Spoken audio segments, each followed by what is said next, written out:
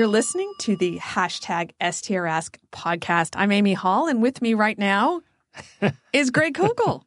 I am here. All right, Greg, let's start with a question from Andrew Wilson. Greg made a comment once about sinful character flaws. Can you explain the difference between sins of action and sinful character flaws? And does continued sin of either form make Christians hypocrites?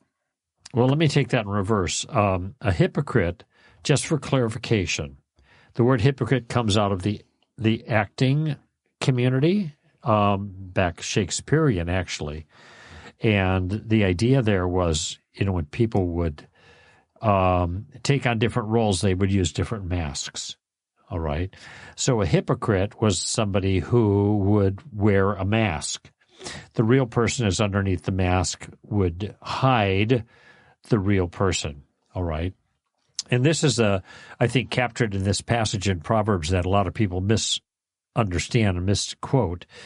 The misquotation is, as a man thinks in his heart, so he is. And that's kind of like, if you think so much in a certain way, then that will change your character and whatever. And well, that may be true, but that's not what the writer's talking about. The citation is, as the man thinks in his heart, so he is. Well, who is that? It's the selfish man in the context. Read the whole pericope. He says to you, eat and drink, but his heart is not with you. You will vomit up the morsel. So this is a warning against a duplicitous person who appears one way on the outside, but is someone else truly on the inside, okay? And that's kind of what a hypocrite is. A hypocrite is a faker. That's different from being inconsistent. All of us are inconsistent in some measure as Christians because we hold to a certain ethic and we promote it, but we don't live up to it. That doesn't mean we're being hypocritical. That just means we're being human. All right. Now, certainly there are hypocrites in the church that are people that are faking it. All right. They are pretending to be one thing, but underneath they are something entirely different. All right. That's a problem. But I don't think that particular thing is as big a problem as many people make it. Because there are a lot of Christians that are just inconsistent. They're working at trying to uphold a set of values they believe in, but they falter. Okay. So that's the distinction there. So would you read to me the first part of that question? You made a comment once about sinful character flaws. Okay. Can you explain the difference between sins of action and sinful character flaws? And then how it relates to hypocrisy. Mm-hmm. Okay, so the hypocrisy thing is hopefully cleared up. Character flaws are dispositions that are built into one's character as a result of practice. So if you tell lies and you get used to it and you do it a lot, you become a liar. Now, the way we use the word liar, we use it in different ways. If somebody makes a claim that's false and we know it to be false and somebody else thinks that's the case, we say, you're a liar. And they're referring to that instance. You are lying in that moment. But if we know people who lie habitually, they are liars in that sense. That they are that this is part of the character that they've formed over time. So honesty is not characteristic of their behavior. They have a character flaw of dishonesty. And therefore their behavior reflects that because they've kind of formed a groove of behavior that is a vice. So that's what I mean by character flaws. Now, part of our role as parents, and it's not easy, but is to work with our children to develop character virtues. And character virtues are practices that you pursue so that they become habits.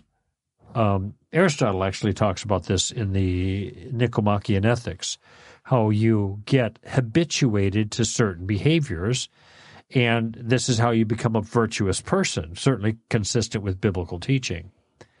That when we practice virtues as an obligation, pretty soon we do these virtues habitually. They become part of our our character, and we begin doing them for their own sake. They are satisfying in themselves because we've nurtured that and cultivated that character virtue. The same thing happens in reverse character flaw. We have become used to doing the same vice so many times that it becomes natural, so to speak, for us. It's automatic. Habitual liars just lie without even thinking about it if it seems to benefit them. They're just going to tell lies. Okay, you can't count on them. You have a whole generation of people that are being habituated to narcissism, self-love, self-interest, selfishness. And so their assessments of things are going to reflect that character flaw, selfishness. And you can see it very quickly by the way they assess things. They are speaking from this other perspective. So when I speak of character flaws, I'm talking about that kind of thing. Problems people have cultivated over time that are part of their character now because they're habituated to it and happen almost subconsciously or automatically and are problematic.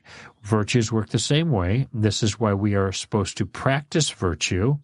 And in the practicing of virtue, that's the biblical command, we develop virtuous desires and virtuous habits, and these become more natural to us. By the way, none of this should be controversial because all of us are aware of people that we know that fall into either of these two categories. The virtuous people just seem to be habituated to goodness and virtue, and they do it kind of automatically, and they seem to enjoy it. Where people who are habituated to vice are somewhat, it's obvious too, and they are irascible and unpleasant, and then you wonder, will they change? And, of course, both could change depending on environmental circumstances. I'm speaking from a human perspective. You have very virtuous people who have a very, very bad experience, and they don't handle it well. And it just changes them. They could become curmudgeons. But if you are deeply habituated to goodness, particularly if you're a Christian, with the help of the Holy Spirit, obviously, then it's going to be much less likely that you will give in to vice in general, and even when something bad happens. And by the same token, you have a person filled with vice and become a Christian, and this transformation because of the miracle of regeneration is sometimes quite dramatic. And they begin doing what's good and right out of obedience and eventually for its own sake. So I think that's what I was referring to. I just want to say something about whether sin makes Christians hypocrites. Sin does not make Christians hypocrites. Sin actually confirms our need for Christ. It's actually part of it's the reason why we're Christians. It's part of our story. It's part of why we are there, why we need him. It's not hypocritical to say we need Christ. That's what everything is about. I think what happens. It's not phony. It's not phony. Now, if you are pretending to be perfect, now you are robbing Christ of his glory. And I would say that would be hypocritical because you are faking your perfection. You're robbing Christ of his glory. You're saying you don't need him. And you're saying you have overcome all your sin on your own. So I think Christians get confused because they think that the way to be a good Christian and the way to be, winsome to other people, to show that Christianity is true, is to hide their sin. Put on airs. Or just to hide their sin, to pretend they are perfect. And that is not, I think it's much more attractive to acknowledge the truth about your sin. And when people see that, and they see that you don't have to hide it, because think about it, the world has to hide their sin. They have no way to get rid of their guilt. Mm-hmm. They have to hide it if they're going to be acceptable. But we don't have to hide it. Right. We can be open about it because we are trusting in Christ, and that is how we honor him, being open. And I know I've said this before, but I just want people to understand the fact that we sin is part of our worldview and our need for Christ, and it's what displays the grace of Christ. Now, as Paul says, does that mean we should sin all the more so that grace may abound? No, of course not, because God's goal for us is to make us like Christ, and that will happen over time, but it will never happen completely in this life. Right. And so I think all of this, none of this is hypocritical. But one thing I also want to say about character flaws, even if you don't act on them, it's still worthy of condemnation if your soul is bent in a certain way that is wrong. And the same is true of God. We praise God because of who he is. Goodness, right. Yes, and we are condemned because of who we are, which is not good. So I think both of those things are wrong, but again, we accept this. This is the truth of human beings, and we know this is true, and this is how we move forward in joy in God's grace. Good. Okay, so let's go to a question from This New Heart Beats. Do you think Ananias and Sapphira were saved if they had accepted Christ as Lord and Savior, despite their massive blunder/punishment? That's a kind of a rough judgment call. If I had to make an assessment, I'd say no. And partly because one's behavior is indicative of their genuine conviction. Remember, Jesus talked about 4 different types of soil, and in 2 soils there was a response, but didn't lead to fruitfulness. One, no root. That would be the second soil. The third soil was the plant survived but didn't thrive. It was choked out by worries and cares of the world. Remember, Demas left Paul, it's in 2 Timothy, having loved this present world. That's pretty strong condemnation of Demas coming from Paul. I think the implication there is he apostatized. He's gone, having loved the world. And so this third soil, where you have a plant, but it does not bear appropriate fruit, arguably is an example, again, of a non-Christian. It's only the final one where you have a real Christian. You have someone bearing fruit, okay?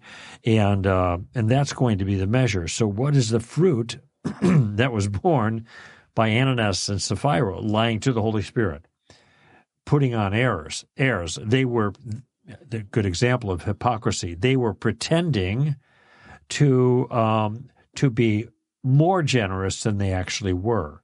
Okay, and that was the problem. They were looking to glorify themselves. Yes, that's right. They could have kept all the money for themselves or given portion, whatever. That was up to them. But because they represented it as the full amount, they're glorifying themselves and lying to the Holy Spirit. And these are not. It doesn't strike me as characteristic of a born-again person, a regenerated person. So the only thing that we know about Ananias and Sapphira, we know 2 things. First of all, they did this thing that was bad, and God killed them, secondly, for it. So I would say, based on the evidence we have, it's probably safe to say they were not regenerate. Now, I think the way the question is worded is a little bit a trick question, because what it says is, if they had accepted Christ as Lord and Savior, would they be saved? Mm-hmm. So, of course, if they were saved, then they were saved. Yeah, that's right. But the question is, do you think they were saved based on what you see that they have done? Uh-huh. And so I think even you would agree, Greg, if they had been saved, then they were saved despite the punishment. That's correct. But the indication, what's the indication? In this specification, it's interesting because the language is 20th century. Accept Jesus as Lord and Savior. You don't see anything like that in the New Testament. The proclamation of the gospel doesn't include that kind of language. Of course, the notion of trusting and believing in Jesus is certainly throughout the text, but that wasn't the way they put it, obviously. And so there wasn't these, you have these altar calls, you go through these motions, and then you see if it sticks. You know, there was a response, and they were part of the Christian community, but the only thing we know about them were these two things that I mentioned, and this does not commend them well to being regenerate people. So it reminds me, right at the beginning of the Old Covenant, what happened is God gives the Old Covenant the laws, and the symbol of those laws, the Sabbath, is a sign of their covenant with God. And what happens right at the beginning, somebody goes out and they gather up sticks. Oh, yeah. And so, and then they're put to death.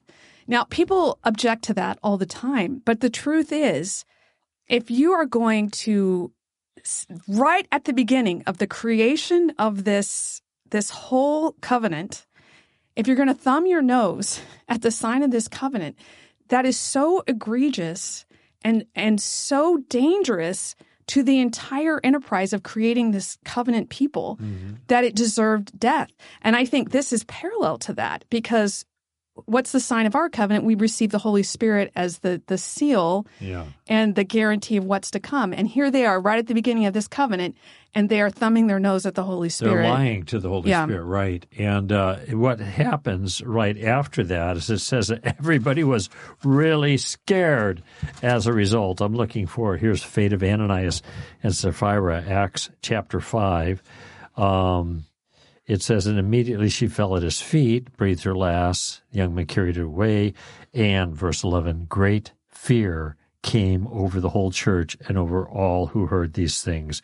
At the hands of the apostles, many signs and wonders were taking place among the people. They were with one accord in Solomon's portico. And none of the rest dared to associate with them. However, the people held them in high esteem. So there was this multifaceted impact as a result of this action by God, this judgment on Ananias and Sapphira. He shows the seriousness of it, and right at the beginning, he establishes his authority and the need for people to be part of this covenant and not denigrate it, not despise it, Treat it lightly. Yes, thank you. I couldn't think of the right words there. Okay, let's squeeze one more question in here. This one comes from Jason. Given the stakes of temporary time to choose an eternal destination, why do any Christians do anything but evangelize? Why does a church have state-of-the-art equipment and buildings for temporary time when they preach an eternal reality? It seems like Christians are not practicing what they believe. Well, there's probably some merit in this observation as regarding priorities, okay? However, I think there's a mistake, and it's an understandable one, and it reflects, I think, a mistake that pastors often make. And the mistake is thinking that the only reason that we're here is to help get other people saved. That's all. That's why we're here, after all. I've heard people say this, and that isn't the New Testament perspective. Paul says, and I'm not sure, it's either Philippians or Thessalonians or maybe Colossians, somewhere it says that his goal is to present every man complete in Christ. It isn't just, okay, now you're saved, rapture out. It is to develop and grow in godliness. And by the way, that's the point of discipleship. The Great Commission is not a commission to evangelize. It entails evangelism as a necessary but not sufficient element. The sufficient element is discipleship. Make disciples. That is the command of the Great Commission. And what Paul does with all of his converts is he works with them, whether he's at, especially Ephesus. He spent 2 years at Ephesus and building and strengthening them. And then when he leaves there, Acts 19 or thereabout, he's saying goodbye to the Ephesian elders, and it's a big deal because they're all close to each other. And he said, I'll never see you again. And he knows this. He's on his way to Jerusalem and other places afterwards under persecution. But he has spent time training them to do things. He wasn't just training them to preach the gospel. He was training them about the things of God, the kinds of things that we see all throughout his epistles. So this is the goal. It's broadly put, presenting every man complete in Christ. Now, this requires facilities, organization, it requires a proper use of resources at our disposal. It's not just a matter of all we need is to get people to pray the prayer, and let's just keep moving on to get people to pray the prayer, and then get all these people into heaven. That isn't what the kingdom is. It's interesting when Jesus came to preach, the operative language was not that he came to preach the gospel, but he preached the kingdom of God. Now, the kingdom of God is the rulership of God. It's the world being brought back under the authority of their rightful sovereign. And that entails a whole lot more than regeneration. That entails a whole way of life and living a certain way before God to bring honor to him in the life that we already have. It entails developing in godliness, because godliness is not just a value for this age, but also for the life to come. So there was a lot going on there, and it just strikes me the question reflects this fairly one-dimensional idea about the role of Christians in the world is just to evangelize and get other people saved. Mm-hmm. As 1 Peter says, we're called so that we can proclaim the excellencies of God, and we do that in large part by who we are, by our behavior. In Romans 8 talks about how God is conforming us to the image of Christ. That's his goal for us. That's what he's working. He's working all things together for good to conform us to the image of Christ. And here's, I don't know if this is the verse you were thinking of, but this is from Ephesians 4. And he gave some as apostles and some as prophets and some as evangelists and some as pastors and teachers for the equipping of the saints for the work of service to the building up of the body of Christ until we all attain to the unity of the faith and of the knowledge of the Son of God, to a mature man, to the measure of the stature which belongs to the fullness of Christ. No, that wasn't the verse I was so there's referring another to. one. But that does the job. Yes. So that's what God is doing. He is maturing us. He's turning us into people who reflect him. This is what he was doing in the Old Testament with the law. But of course, I'm just funning with you. Of course, the law couldn't make people better. So he was trying to conform, or not trying. That was the purpose of the law, was to conform people. But of course, we know the law was only there to show us our need for Christ and the Holy Spirit to change us. But that's what he's doing. He's creating a people to proclaim his excellencies, and he's maturing us. And all that involves teaching, gathering, being together, fellowship. All these things are involved. And so we do those things. That's right. And I just love the way you put it, Greg, that this is a kind of a one-dimensional look. So, of course, God is bringing more people into his people. And, of course, we should care about that. And if a church doesn't care about that, there's a problem. But there's a lot more going on. Yeah, presenting every man complete in Christ. Did you ever figure out where that is? No, we'll look it up after we're done. Put it in the show notes. Colossians, maybe? I don't know. Well, thank you. Thank you, Andrew, and This Heartbeats, and Jason. We appreciate getting your questions. Send us your question on Twitter with the hashtag STRask or through our website at str.org. This is Amy Hall and Greg Kokel for Stand to Reason.